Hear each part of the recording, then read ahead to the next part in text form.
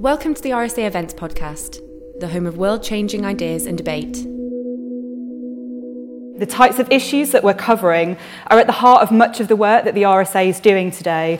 Work on everything from mental health in schools to mission-led schooling.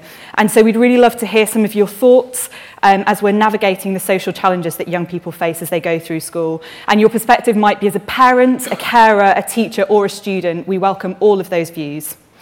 To offer us expert guidance through these challenges today, we're delighted to welcome our keynote speaker, Rosalind Wiseman. She's an educator and an author who for many years has been dedicated to a single goal: to help communities shift the way that they think about young people's emotional well-being. Rosalind is the founder of the organisation Cultures of Dignity. She's the author of the curriculum Owning Up, Empowering Adolescents to Confront Social Cruelty, Bullying and Injustice, and a multiple New York Times best-selling author whose titles include Queen Bees and Wannabes. That's the book that was the basis for the hit movie Mean Girls. As a leading thinker on teen culture, bullying, ethical leadership, and the use of social media, Rosalind is in constant dialogue and collaboration with educators, parents, children, and teenagers. She joins us today to share some of her latest thinking on the kinds of community cultures that we all need to play a role in building if we are to help our young people recognise their own innate dignity and self-worth and recognise that of others too. The format for today's session is that Rosalind's going to speak for around 20 minutes. Afterwards, I'm going to take advantage of my position as chair to ask her a few follow-up questions. And then we're going to open up for all of your questions. So there's a lot to get through. So without further ado, let's get started. Please join me in giving a warm welcome to Rosalind.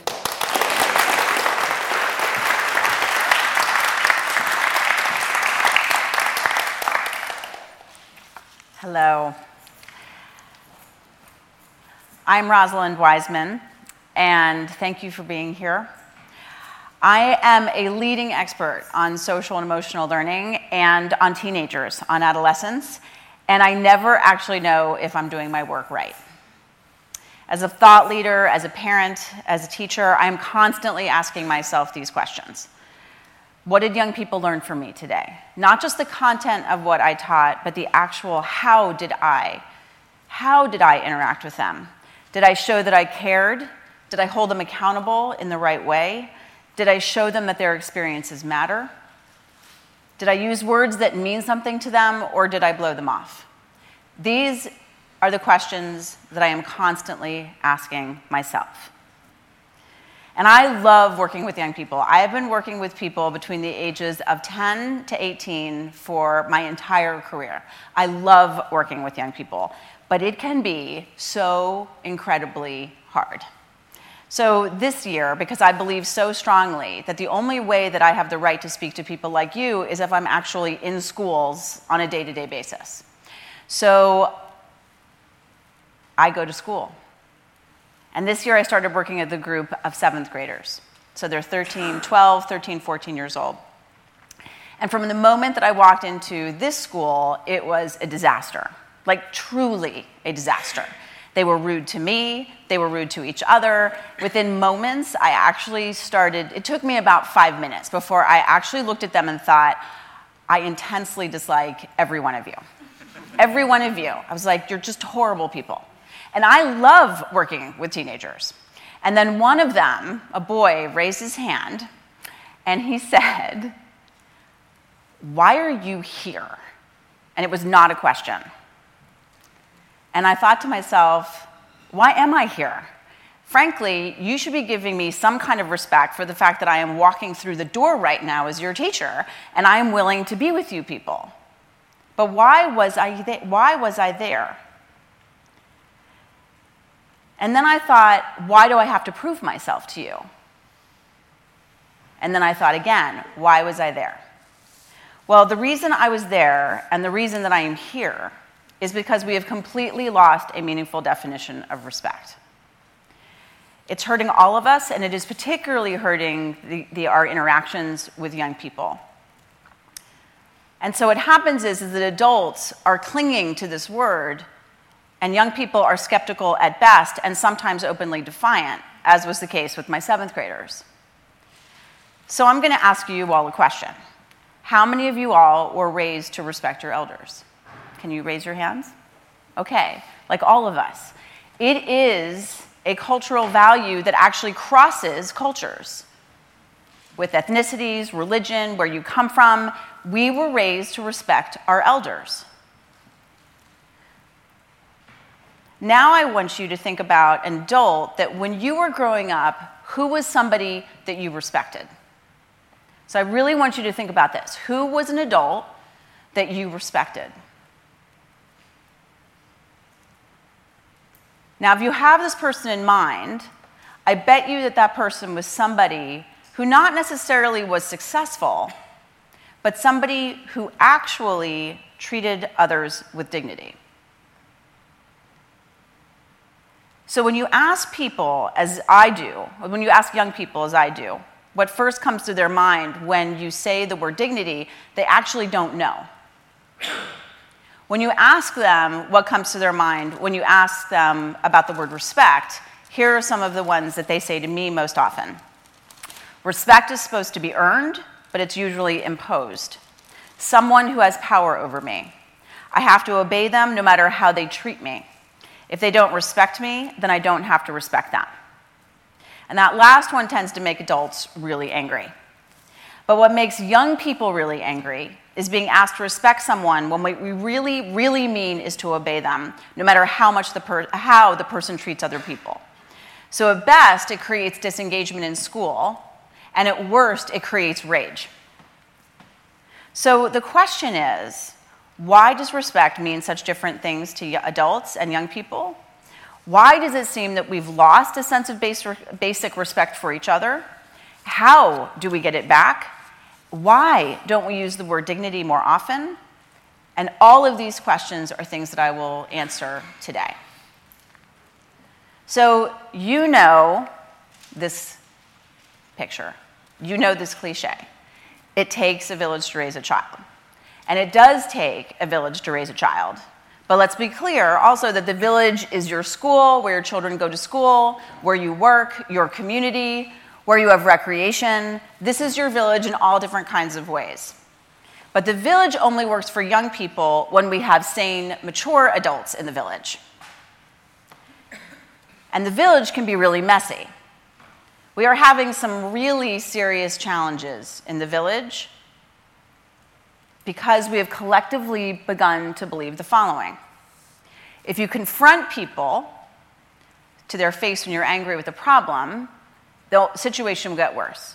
But you can confront them on social media and make snarky comments on your favorite social media platform. That is something that we have begun to believe about our village. You can never tell other people's children when they are wrong, because it will get worse. Whatever it is, it will get worse. You have no right to be able to talk to other people's children when they're doing something wrong. You can't make mistakes, and if you do, people are going to assume the worst about you, your intentions, or your competencies. Parenting has become, in the village, a constant comparison of yourself and your children, and you feel like you're losing out to other people. In our village, we often believe also that our right to express ourselves, again, usually on social media in an anonymous way, is more important than our right to treat others with consideration.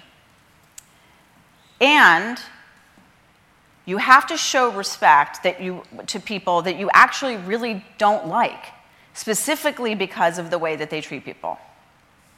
Now, our children know all of this. They might have a hard time putting it to words, but they know all of this. And make no mistake, I think we would all agree that we need young people in our villages who want to be part of our village so they can grow up and take care of us when we are old, right? We need competent, connected young people to take care of us. So the village is really important. And we've got to be able to fix, with these young people, we've got to be able to fix our local village and our global village. So we need them. So of course, some of these issues have always been around, right? There are people who have been comparing their children forever. So some of these things are evergreen. But there are some things that have gotten a little different that I want to highlight. So since 2007, when smartphones came out, we have not only been fed videos of cute cats. So our social media is constantly showing us entertainment by embarrassment of other people. That is one thing that it is consistently doing for us and for our children. It is convincing us that we are never enough, and that our children are never enough, and there's this constant feeling of losing out, and that there's an invisible audience that is watching and commenting and judging us. Parenting has been incredibly impacted by this. So I don't know if you've noticed this, but parents who have children are constantly putting up their images about children on their Facebook pages or on their Instagram accounts. And it's all about, it's if everybody is constantly getting along. You would think that every family who's on any kind of social media is doing awesomely. They've got the money to go on vacations. They're always getting along really well. Now, I don't know about you all, but the last time I went on a family vacation with my 2 children, I have 15 and 18-year-old people in my house. The last time I went on a vacation, I don't know, I thought it was a huge success that I only wanted to kill my oldest child once during the entire vacation. The year before was actually not so good. But you would think that everybody's getting along and children are constantly succeeding at everything. And that is making it really difficult, too, for kids, because parents are saying these things to their children. Why aren't you doing this? I saw this on somebody else's Facebook page. So, the other thing that I think can be really funny and amazing to me is when parents actually quote from their children, have actual conversations of their children on their social media, as if what they've said is incredibly brilliant. So, and one last thing is that there was a study done in the UK that by the time a child was 2 years of age, parents were posting over 1,000 pictures of their children. Our children are not that interesting. They might be interesting to us, but they are not that interesting to everybody else. So it is making us insane, insecure, and narcissistic. This is not good for our village. And at the same time, social media is also showing us in real time consistent experiences of people abusing power in small ways and large ways. But we can't just blame social media. We really can't. We have a crisis of adult bad role modeling in our real lives. And of course, not all adults are bad role models, but we need to admit that there's enough of them that are out there in our children's real lives that it makes it seem like there are, that we need to acknowledge the messiness of this village. So I want you to think of it from a young person's perspective. So we have coaches and parents who are having tantrums at games. We have some administrators and teachers, some who are dismissing of young people or are abusing power themselves. And children can't do anything about it. That's not everybody, but it is some. And what I also know, because we work so much with teachers, administrators, anybody who works with young people, is that the other part that's happening is that adults are seeing this happen. Parents are seeing this happen during competitive events. Coaches are. These are good people. Teachers are seeing this walking down the hallway, but they don't know what to do to address it. They don't know what to do to stop it. And when young people see adults not be able to do anything, they do not feel empowered to do things themselves. And yet, one of the things that we say to young people, especially in schools, is if you see bullying, if you see a problem, go tell an adult. But we don't acknowledge the messiness of what our young people see. If we don't see it, if we don't admit it, then our children are not going to come to us. We have no credibility. So on top of this, we also have a situation where if you work with young people, you know that you are dealing with this generation with the most amount of anxiety and depression that any group of children has experienced. We know this. So I'm going to give you just very short statistics on this from the United States and the UK. So in the United States, the U.S. National Survey on Drug Use and Health, this is a conservative group, large study, 56% more teens experienced a major depressive episode in 2015 than in 2010. 46% more 15 to 19-year-olds committed suicide in 2015 than in 2007. In the United Kingdom, you also have a large national study, and what they were looking at and what they reported is that while other quote-unquote disorders flatlined, like ADHD and autism, anxiety changed and increased. So what we have in the UK is 1 in 8 15 to 19-year-olds had an emotional disorder. 1 in 6, by the time they were 17 to 19, had an emotional disorder. And for girls, there was a doubling of amount for emotional disorders between 17 and 19. And of these emotional disorders in the UK, disproportionately, by far, the issue was anxiety. So the village is getting sicker. So all of this, I have to say, is hard to admit, right? And many of us feel like our villages and our worlds are falling apart. And we don't know what to do about it. And we have sometimes these sinking feelings of what can I do? There's nothing to do. But there is something to do. There really, really is. And so the first part is we have to acknowledge the challenge and be honest about the challenge. The second is, what do we do concretely that makes this better, that begins to repair our villages and build our villages back again? So I want to reiterate, what are the stakes? The stakes are anxiety, and the stakes are young people not feeling that adults are credible so that they can come to us for help. And that's incredibly important. So, what do we do? What do we do is we make it better. So when I said earlier that young people say, I'm not going to give you someone respect until I get respect from you, I'm going to reframe that for you. So what I believe is that adults are misinterpreting this. Because my experience is that young people actually recognize that they don't necessarily want equal power. That is just not my experience. What my experience is that when young people say, I'm not going to give someone respect until I get respect, that this is what they really mean. Number one, that the adults recognize and know that their life is different for us than it is for young people. For example, we had privacy growing up, they do not. Number two, that we don't talk down to them, that just because they don't pay bills does not mean that their lives aren't complicated.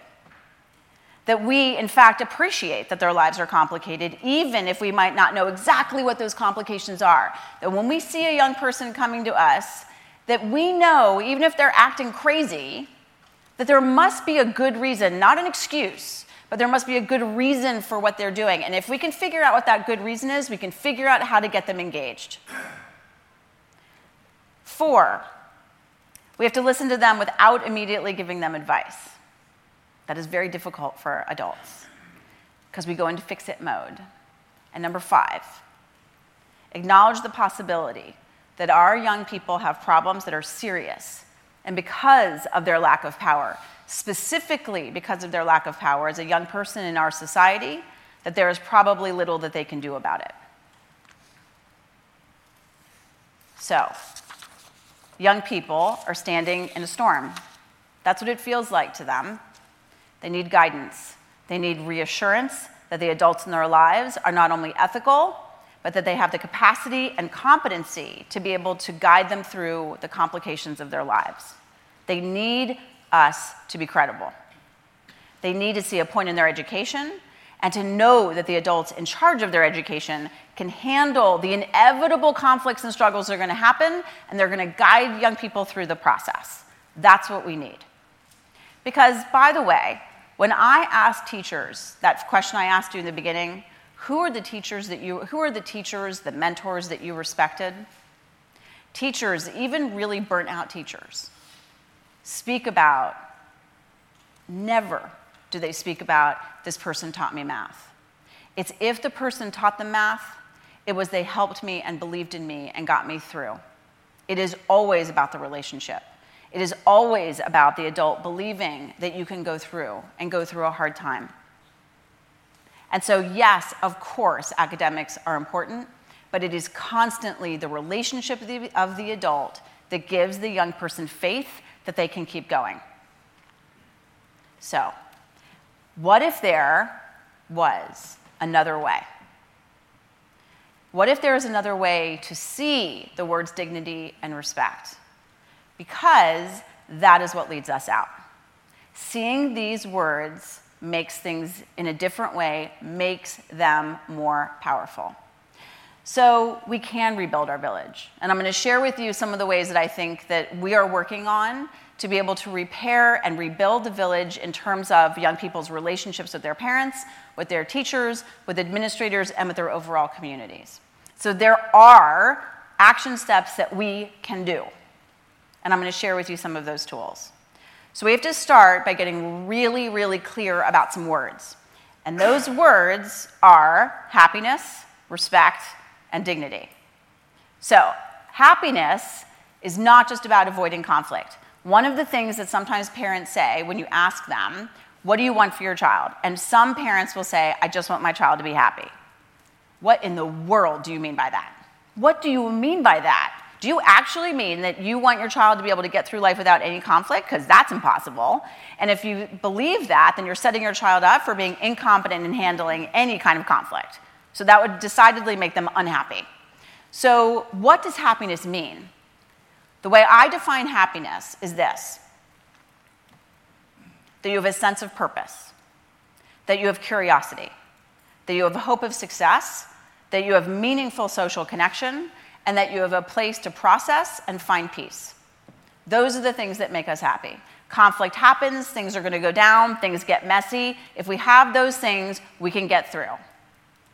And that actually is a way for schools to think about how to get young people engaged, how to make school come alive for them. So that's the first thing, is what is the definition of happiness that's actually substantive? The second is how we talk about dignity and respect. So respect means, in Latin, respectus, to look back at. You are looking at how someone has behaved, how they have behaved, what they have achieved. Respect has always meant that it is to be earned. Always. Respect is to be earned. In contrast, dignity comes from the Latin word of dignitas, which means to be worthy. You just get it. Dignity is a given. Now, the world might try and strip away people's dignity, but dignity is something that cannot be taken away from you. Respect must be earned. But these words are so incredibly conceptual, and we don't often give enough seriousness to the word dignity, and we conflate the word respect to mean both. And what young people get really angry about is when, for example, they go to a teacher and they say, this child's being really mean to me. And what a teacher will often say is, for like little ones, like 12 and under, is you don't have to be friends with them, but you have to treat them with respect.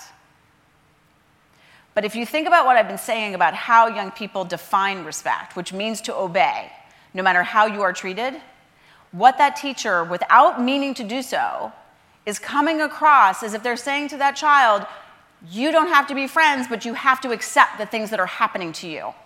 If this other child keeps doing mean things to you, you have to keep accepting it because you have to obey.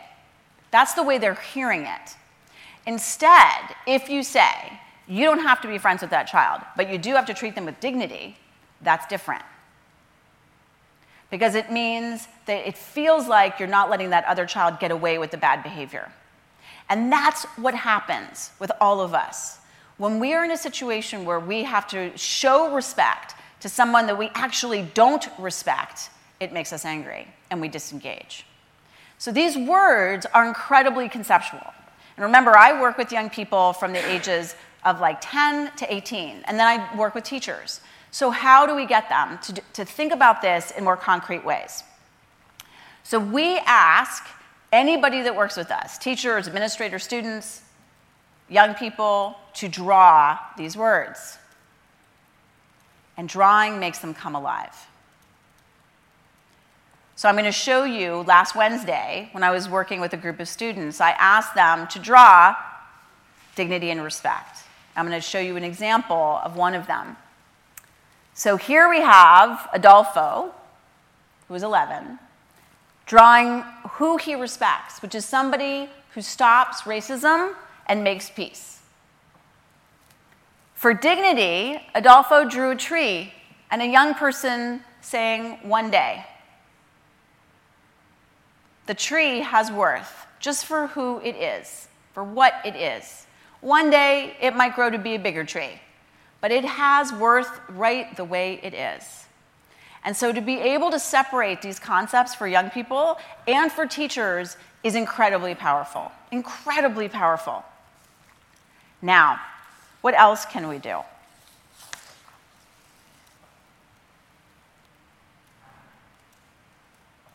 Because you know that these words need to be different in your heart.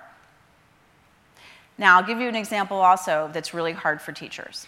So when I show this to teachers, and the way we got here, is because when working with teachers, it felt like when we said respect has to be earned, teachers felt like we were taking away their power. And they got really upset. And so what's important about that is that when an adult says, "But that's not the way I was raised to respect my elders," to give them the space to be able to say, there is a difference between respect and dignity. And respect is earned, dignity is a given.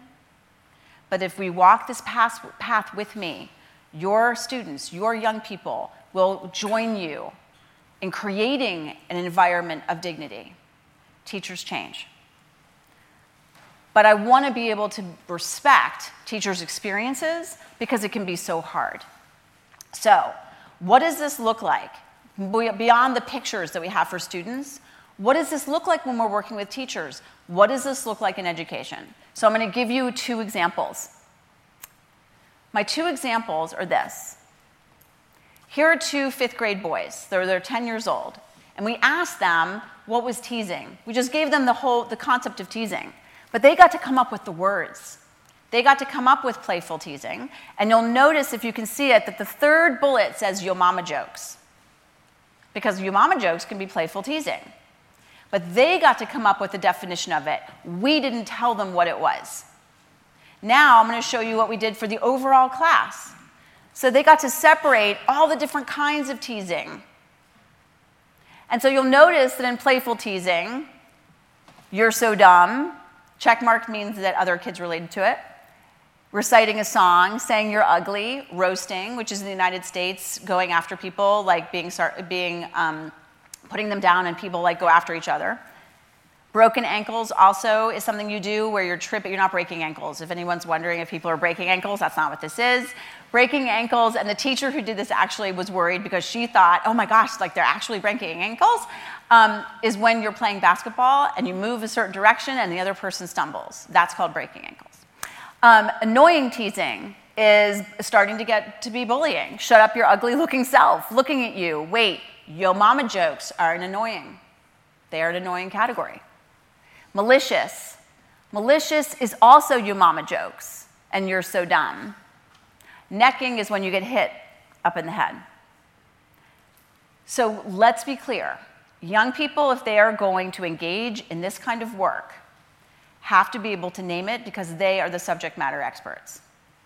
We can provide the values and the framing and the credibility and the maturity of being there with them. We can do that. But if we are going to talk to young people about their social and emotional learning, they have to be recognized as the subject matter experts that they actually are.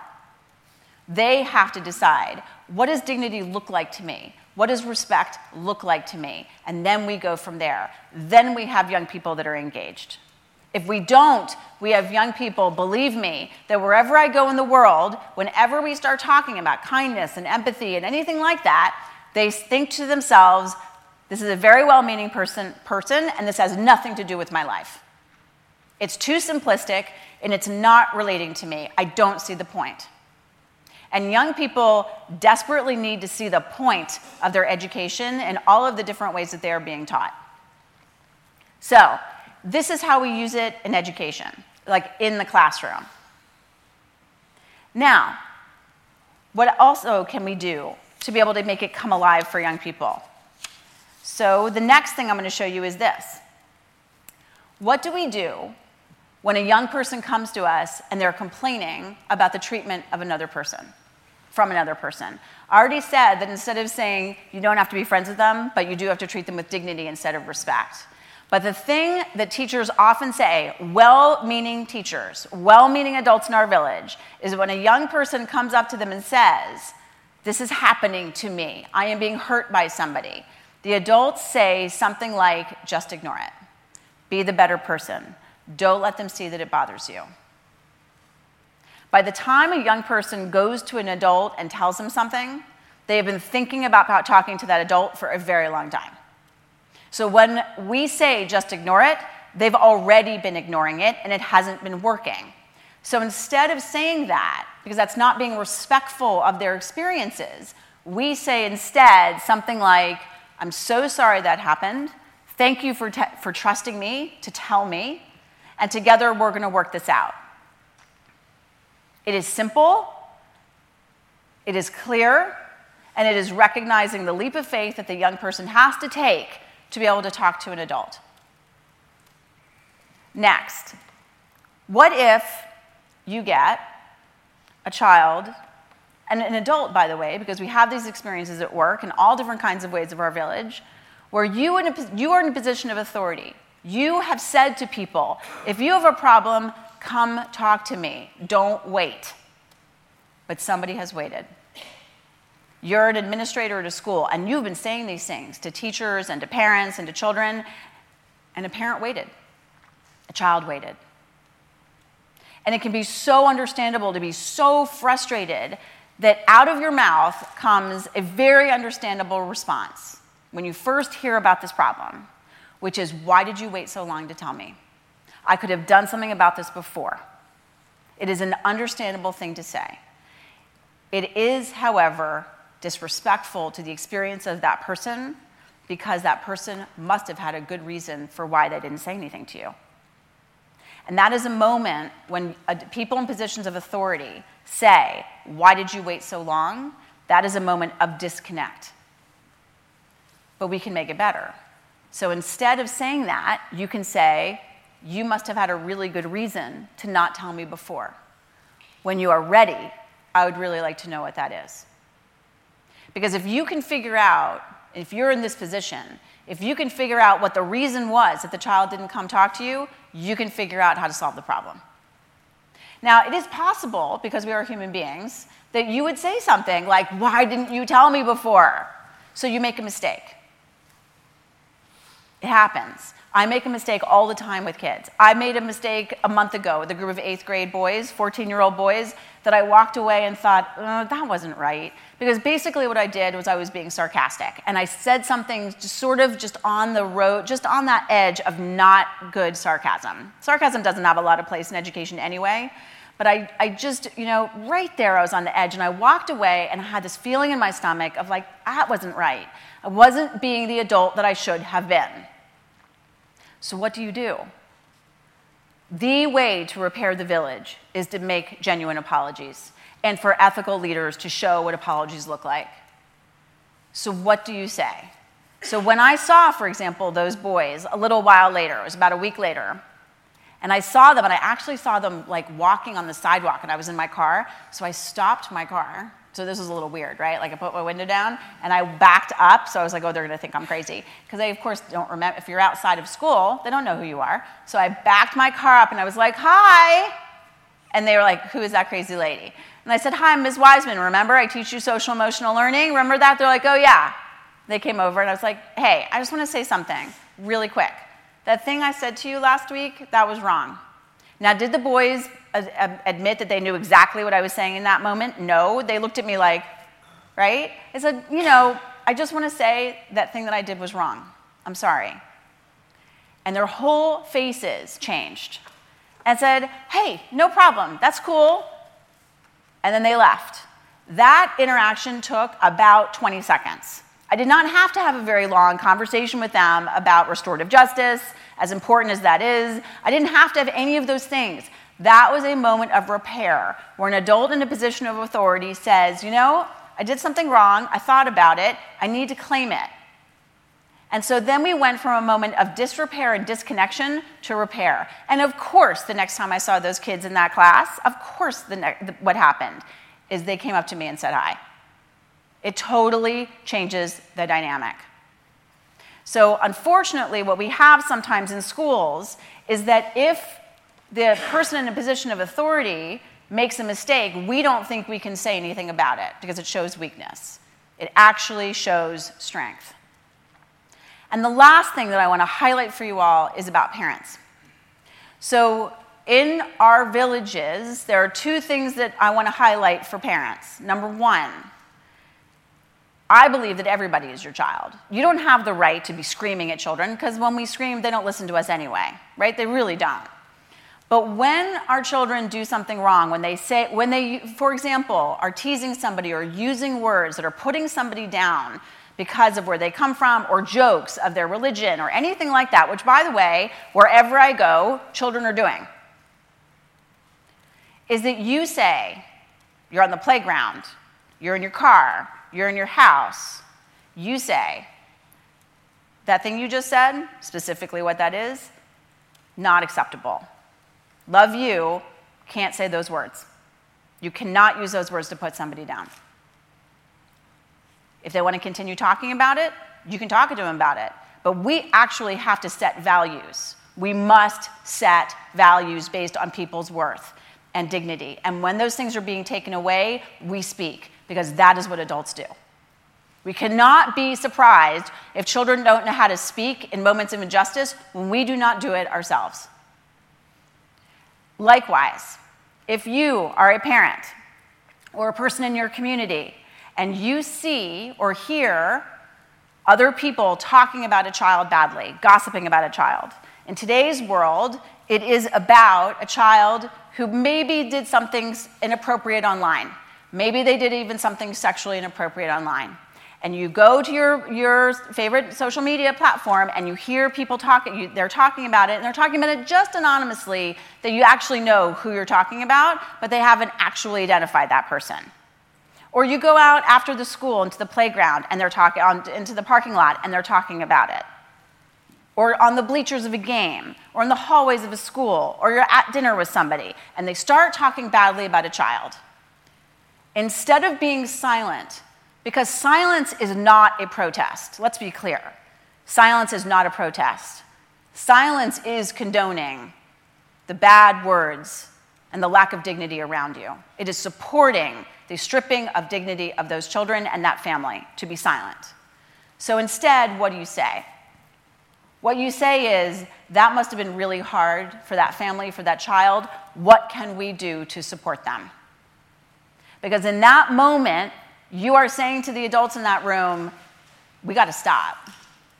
And this matters. And gossip matters. And degrading people and denigrating people matters. As an adult, I am going to speak to this. And I'm going to do it in a way that holds all of us accountable. So what can we do to support them? These are the moments that seem small, but in our world now, and in our villages, that's what we need to be doing, because that's what's meaningful. To be silent in these moments looks like we are condoning the behavior. So I want you to come back to me to my 7th grade class, because this was about a month ago, and a young man raised his hand and said, "Why do you keep coming back when we are so obnoxious?" And I swear, and really they were like they were less horrible than they had been in the very beginning. They were like moderately terrible. And so he raised his hand and he says this. And my answer to him was, hey, I'm a grown-up. I'm keeping coming back here. That's my job. And we're going to do this together. And yeah, you're being obnoxious. You're being less obnoxious. But yeah, it's hard. But that's my job, is to keep coming back. So I'm asking the same thing of you. So I'm asking you not to give up on your villages. And I understand that there might be times that you want to. I understand that this can be overwhelming, but I really believe that this disrespect in the world can be changed. So respect has to be earned. Dignity is absolutely not negotiable. Everyone has worth. And all of us can do our part to rebuild the villages. And beyond these villages, we must empower children with the skills to be able to speak to people in positions of power, that when they mock and humiliate and abuse their power, that they don't stand behind their position to get away with it. We must have our children have the skills to be able to face that. That is probably the most important thing that we are all facing, wherever we come from, is to give children those skills. And we can do so by doing it in our villages in these very small moments, because that is how it builds. So I'm asking yourself to have challenging, courageous conversations about dignity and respect. Because unless you do it, it's not going to happen. But the thing that is so incredible to me, and the thing that gives me the most hope, is that if we acknowledge our messiness, if we acknowledge the inconsistencies that young people deal with, if we appreciate young people's experiences with dignity and respect, if we do all of that, then what happens is young people are right there with us.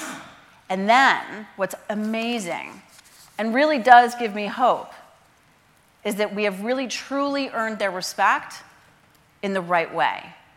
And young people are more than willing to come to us and work with us to rebuild. So thank you, and I really look forward to your questions and our conversations.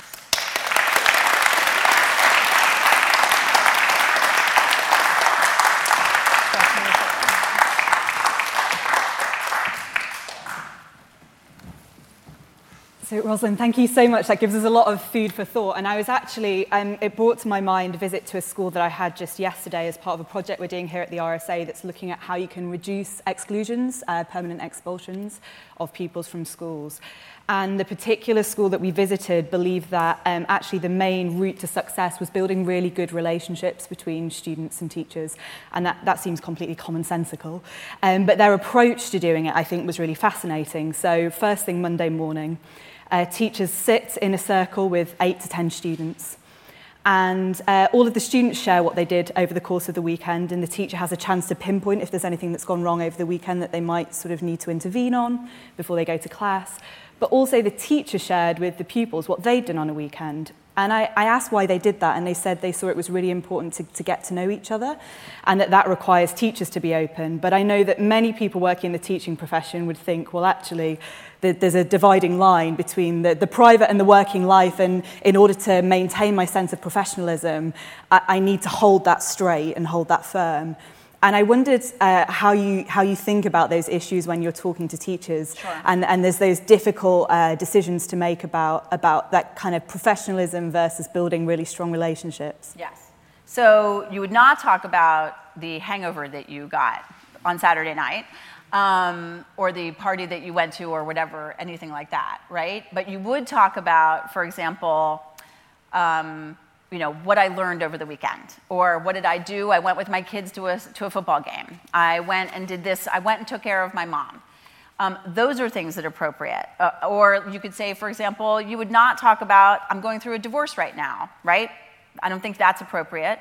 But you could say, if they're talking about, or if it's appropriate, or whatever, and if it comes up, appropriately, is like, these are the things that when I was your age, I experienced. Wow, I had a terrible crush on somebody. Oh my goodness, it was so painful, right? And so those are the things that we need to be able to share, but also be able to draw boundaries, not just for young people, but also for teachers. And particularly, I would say that I work with a lot of teachers who are young teachers, new to the profession, who particularly are challenged by that. And so they feel like they want to establish rapport with their students, so they want to be friends. And that, of course, does not work. So being able to establish your authority, but also be a human being, is important, right? Is really important. Or it's also a level of generalities, like, wow, my kids really gave me a hard time this weekend, but you don't go into the specifics of what that is. Yeah, makes perfect sense. You talked about some of the ways in which life is changing for young people.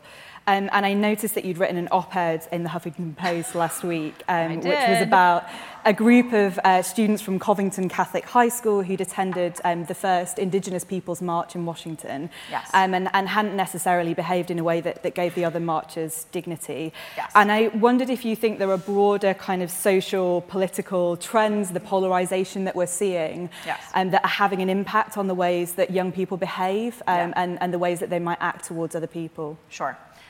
So So this was as you all know, the United States obviously is going through a lot of struggles with the concepts of dignity and respect.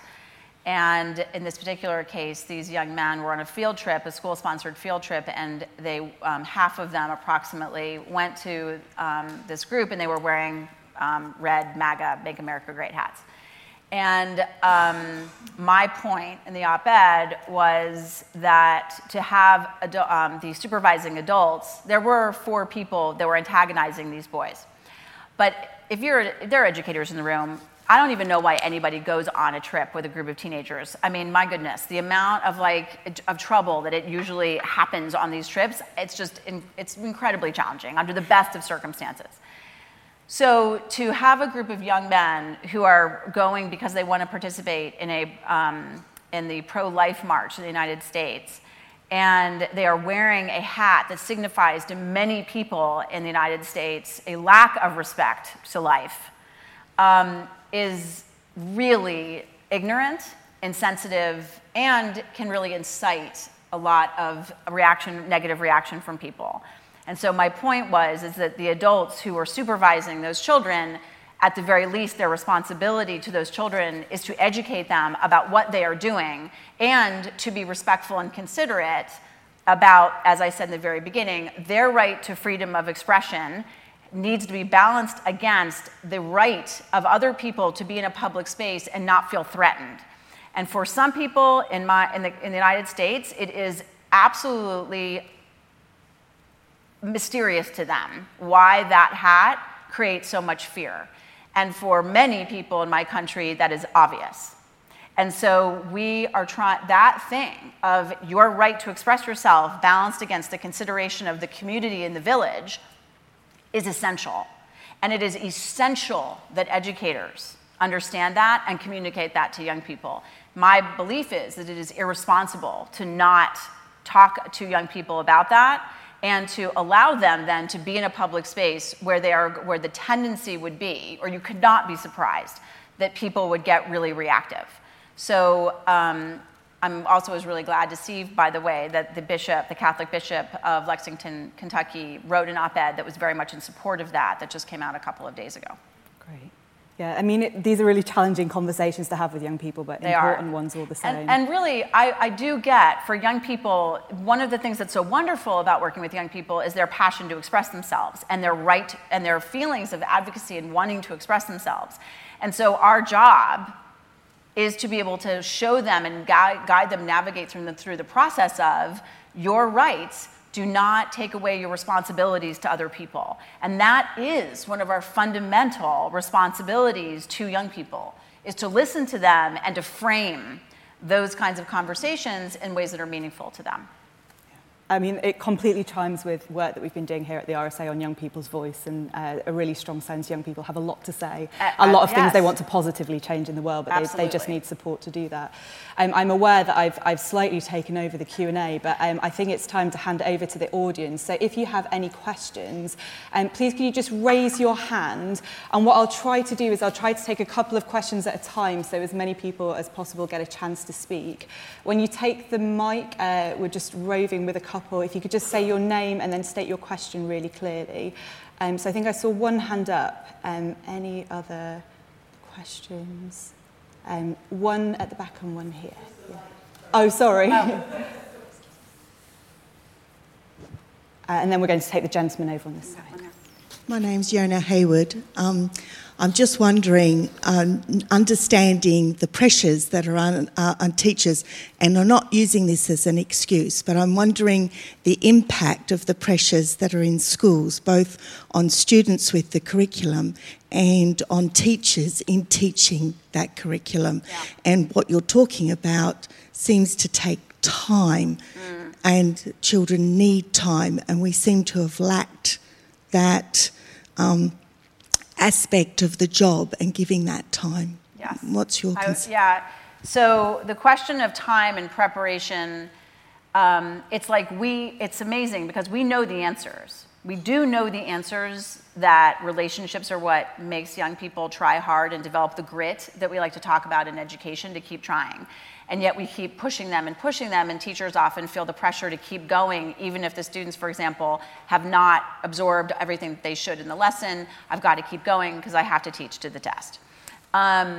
So here's the thing that is mind-boggling to me, and is a challenge that I think we all need to face, which is it is truly inexcusable to me that teaching colleges do not emphasize to teach and train teachers about social dynamics, group dynamics, how to be an ethical leader in the classroom, how to be able to read social dynamics, how to be able to understand why one young person will feel comfortable speaking for others, and the other children might completely disagree but not say anything about it. One of the things that they don't teach in colleges, and teach in colleges, amazes me, which is that you never see the first hit. Basically, as a teacher, you always see the retaliation. And so if you see the second hit, but you don't understand the dynamics that happened before it, or even understand that that's a possibility, you will get the second child who is retaliating, who probably doesn't have as much social skills as the first one. You will get that child in trouble. And you will not hold accountable the other children that contributed to the problem. And then what happens? What happens is the teacher looks like they are the one in the entire classroom that knows the least about what is going on in the classroom. So the power of the socially able perpetrator is completely reinforced in these moments. That is not taught in teaching colleges is inexcusable.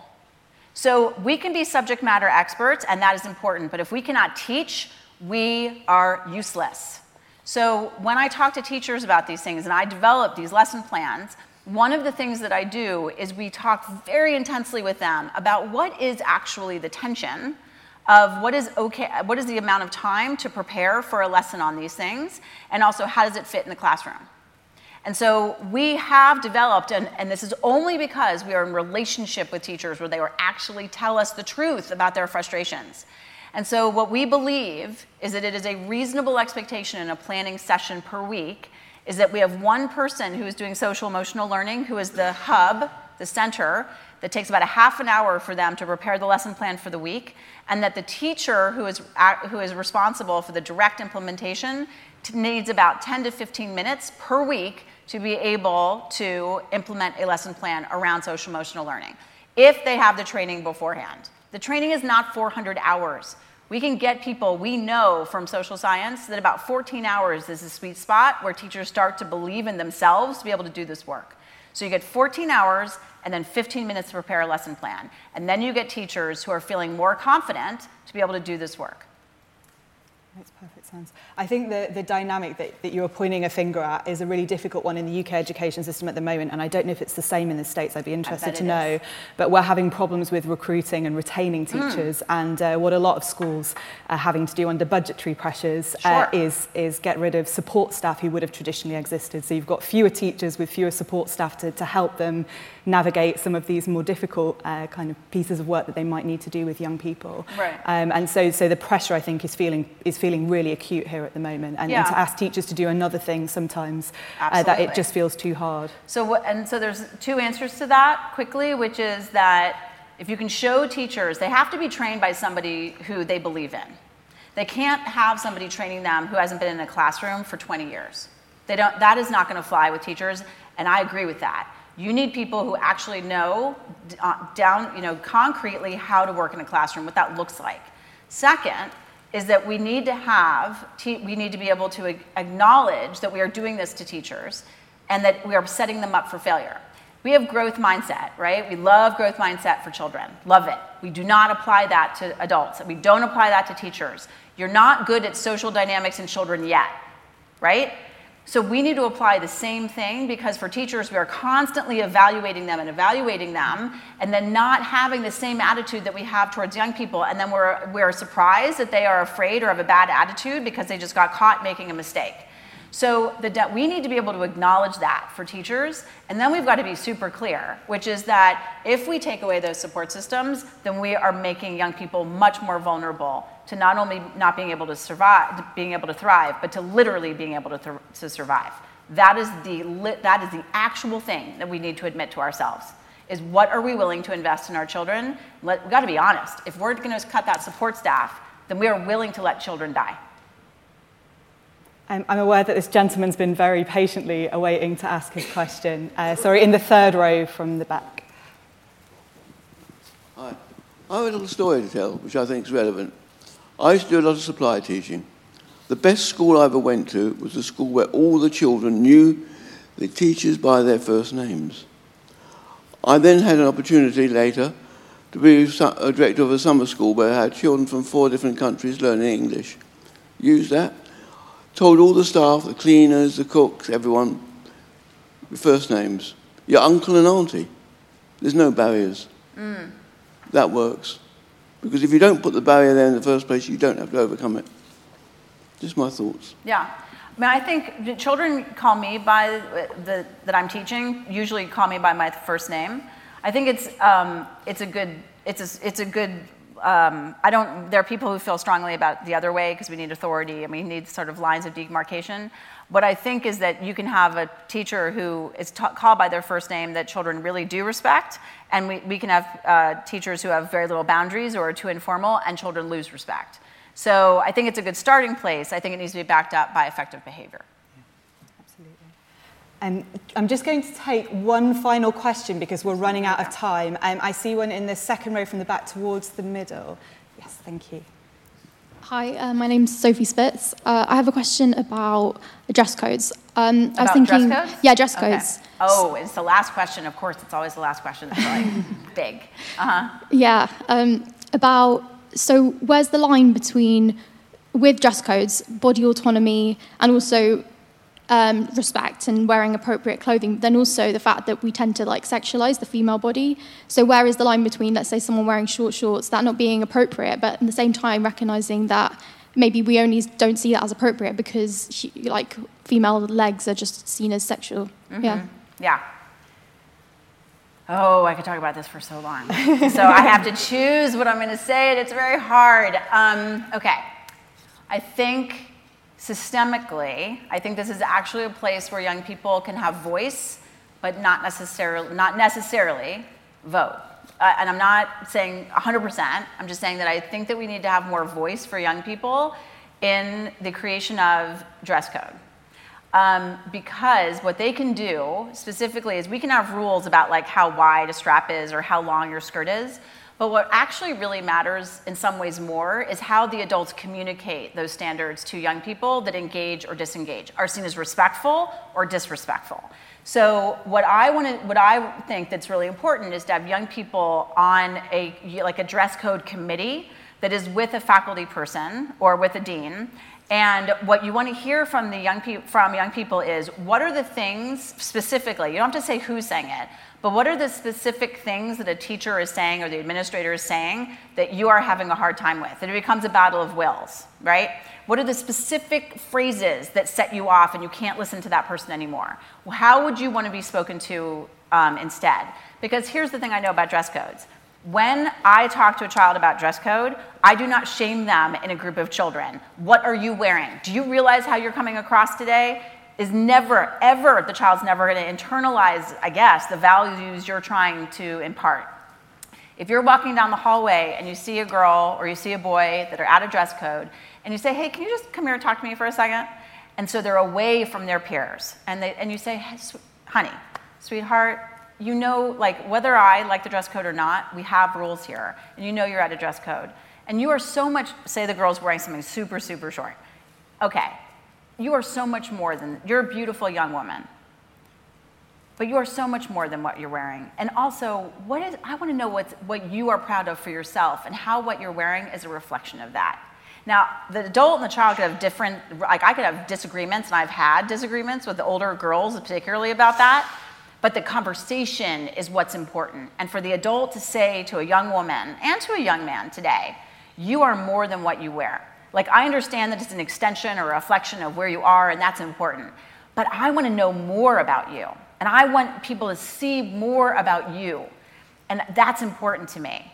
Then that's a whole different level of a conversation, and it's treating the child with dignity. And you live in an institution that has rules that, whether you like them or not, you have to conform to them because you've agreed to be a member of this community. You could hate them. You can advocate to change them. You can become an expert on legal issues and rights for young people and dress code, but you are conforming to this in this community now. And so that is a different way to have the conversation than you're at a dress code. Do you see what you're looking at? Put your fingers down. Do you pass the test? That raises it to a different level. Those are the kinds of conversations I want young people to have with adults, and I want adults listening to young people so that the right message is being communicated. It definitely feels like we could talk about these issues all day, but I'm afraid we really have run out of time. That's one of my favorites. Thank you so much for your great questions and for being here today. If you still have questions that you're burning to ask Rosalind, then she's going to be sticking around, and she's going to be signing books and chatting to you in the corner of the room here, so do stick around for a chat. If you're interested in learning more about the work that the RSA is doing on education at the moment, we'd really encourage you to look on our website and find out more, and to mill about in the new coffee house space that we have downstairs, which is an excellent place to meet people, whether working at the RSA or fellows of the RSA who are doing really interesting work on education at the moment. Without further ado, I'd like you to join me in thanking Rosalind Wiseman. Oh, thank you. Thank you so much. Thanks for listening. If you like this podcast, head to our YouTube channel for inspiring talks, interviews, and animations.